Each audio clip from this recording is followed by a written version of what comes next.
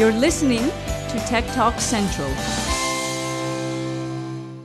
Hello from me, hello again, and this is Yannis Rezopoulos, as Nick said, for TTC, and I'm having just opposite me Dr. Sofia Kremidis. She's a senior researcher at the Institute of Historical Research at the National Hellenic Research Foundation.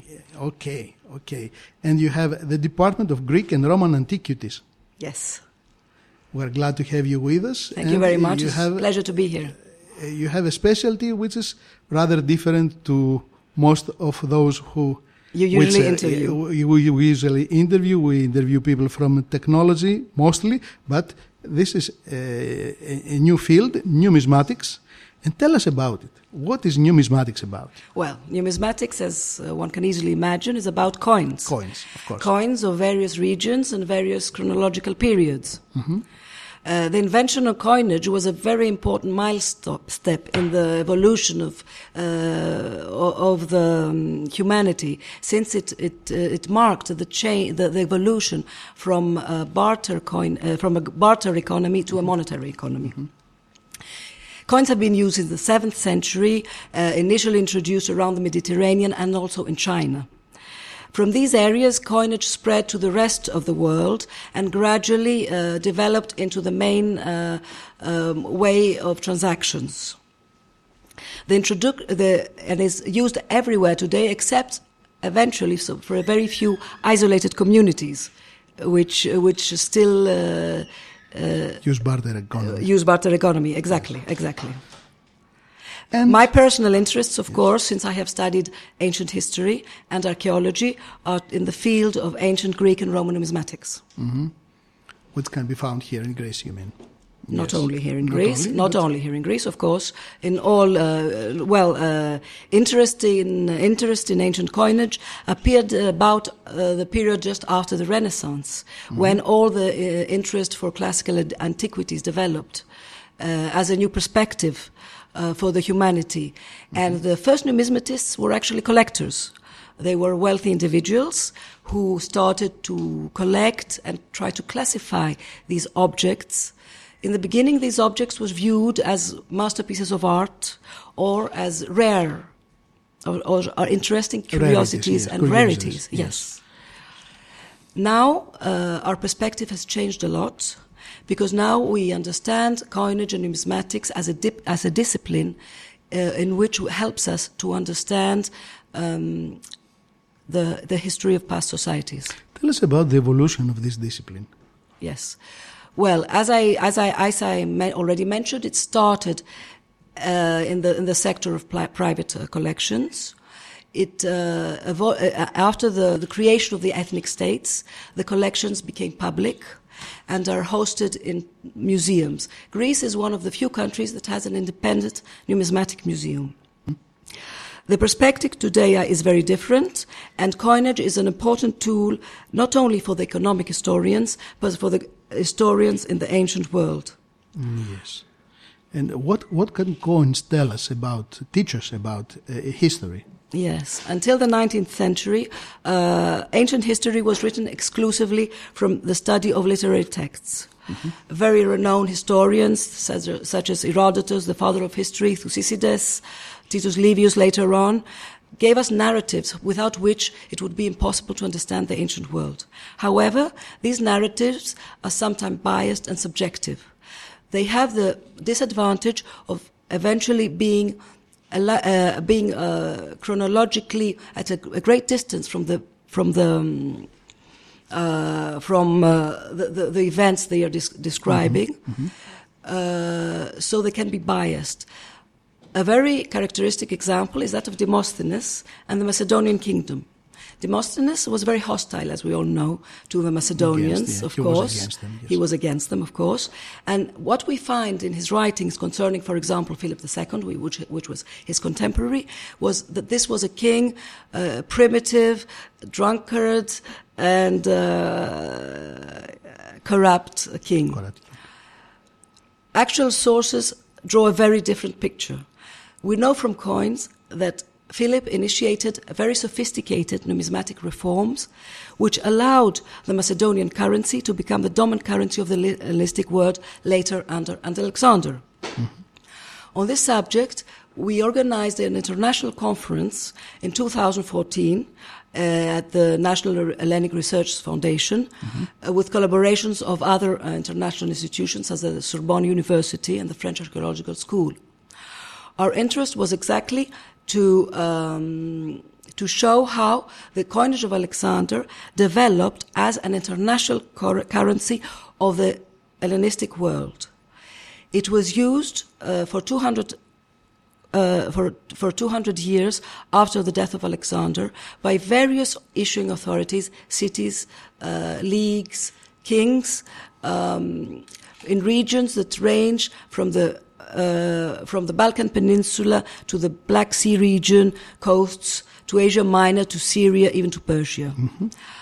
This was a common currency of the Hellenistic period, which, however, is quite different from our common European currency today. The main difference is that this common currency was not a unique currency. It means that the individual states still had the right and the sovereignty to follow their own monetary policy and use their own coinage for internal relations.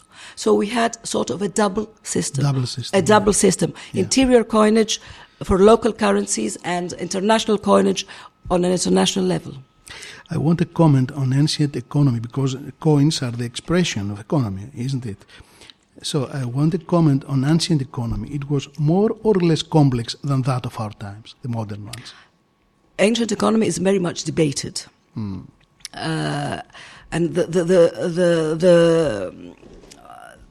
its complexity is very much debated. But in simple words, it was certainly simpler than it is today. Although coins existed and played a major role in the economy, it was not the only way of transactions. Even in the Hellenistic time, even in the Roman times, even under the Athenian Empire, where we have very strong coinages which base their value on their metal, that we still have a large part of the population who does not use coinage for their transactions and their everyday exchanges. It should be mentioned that in ancient times, cities were states, at least before the Hellenistic period, and there were many cities which did not strike coins at all. Mm-hmm. So we understand that coinage was important, but certainly less important than it is today. And furthermore, the notion of credit, of course, did not exist in the sense that it exists today. Okay. You have a program of your own. Tell us more about it. Yes. Well, at the moment, I am directing a research program at the Institute of Historical Studies, which aims exactly at the publication of primary sources on ancient Macedonia. These sources which we concentrate on are mainly inscriptions and coins. Mm-hmm. We are planning to publish 2 books. One is the inscriptions of the area of Macedonia between the Axios River and the Vermian Mountains. This is a very systematic collection of epigraphic material, which is very important for the understanding and the construction of the history of Macedonia. And the second book is a book on Macedonian coinage that was struck under the royal regime, but was, however, sort of an autonomous coinage, because Macedonian constitution had this particularity of allowing, let's say, semi-autonomous coins to exist in parallel to the royal issues, at least. That was the second system, you said. Yes. You said before. Yes, exactly. Mm-hmm. If I can add a couple of things, apart from these 2 books, which are, let's say, the traditional ways to publish in our field, we are also developing new research methods, and we have created 2 online digital databases which can be shared and through different institutions and researchers at the same time, which can be all the time updated, and which will eventually lead us to, at a later stage, to an online publication of our material. Mm-hmm. On these databases, we are organizing also inscriptions of Central Macedonia, and also coins that were found in excavations in two important cities in Macedonia, namely Aegae, the ancient capital of the city of the kingdom, the city which is known today as Virgina, and also a very important port in Hellenistic Macedonia known as Amphipolis. They're well known. They're very well known Amphipolis. Amphipolis. Yes. Yes. Okay. And one last question. Yes. Are you working with coins out of sheer curiosity, or they have to teach us something about the ancient and the new world? Well, certainly we're not working with coins only out of a curiosity. That is for sure. We are working with coins because we consider that this is a very important source and a primary source which can tell us things about antiquity that we cannot find from other sources. For example, there is no other way to know what people visited a city than to find there is no literary evidence for that. There is no inscriptions who tell us that. But with the coins that were dropped by the people and were found on a site, you can immediately know that, for example, at Amphipolis you have visitors from Thessaloniki and from Athens and from Corinth or from anywhere else. So this is important information for the circulation. Concerning now its importance for today and for understanding, I think that it is very, very important for the people today, not only the specialists, but also for the general public, to have an idea about how things have evolved and how the people have reacted in different historical periods, because that will help them to react in the best ways in the present also.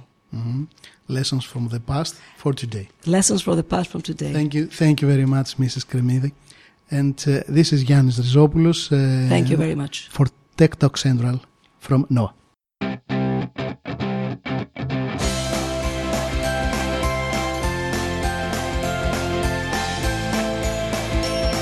You're listening to Tech Talk Central.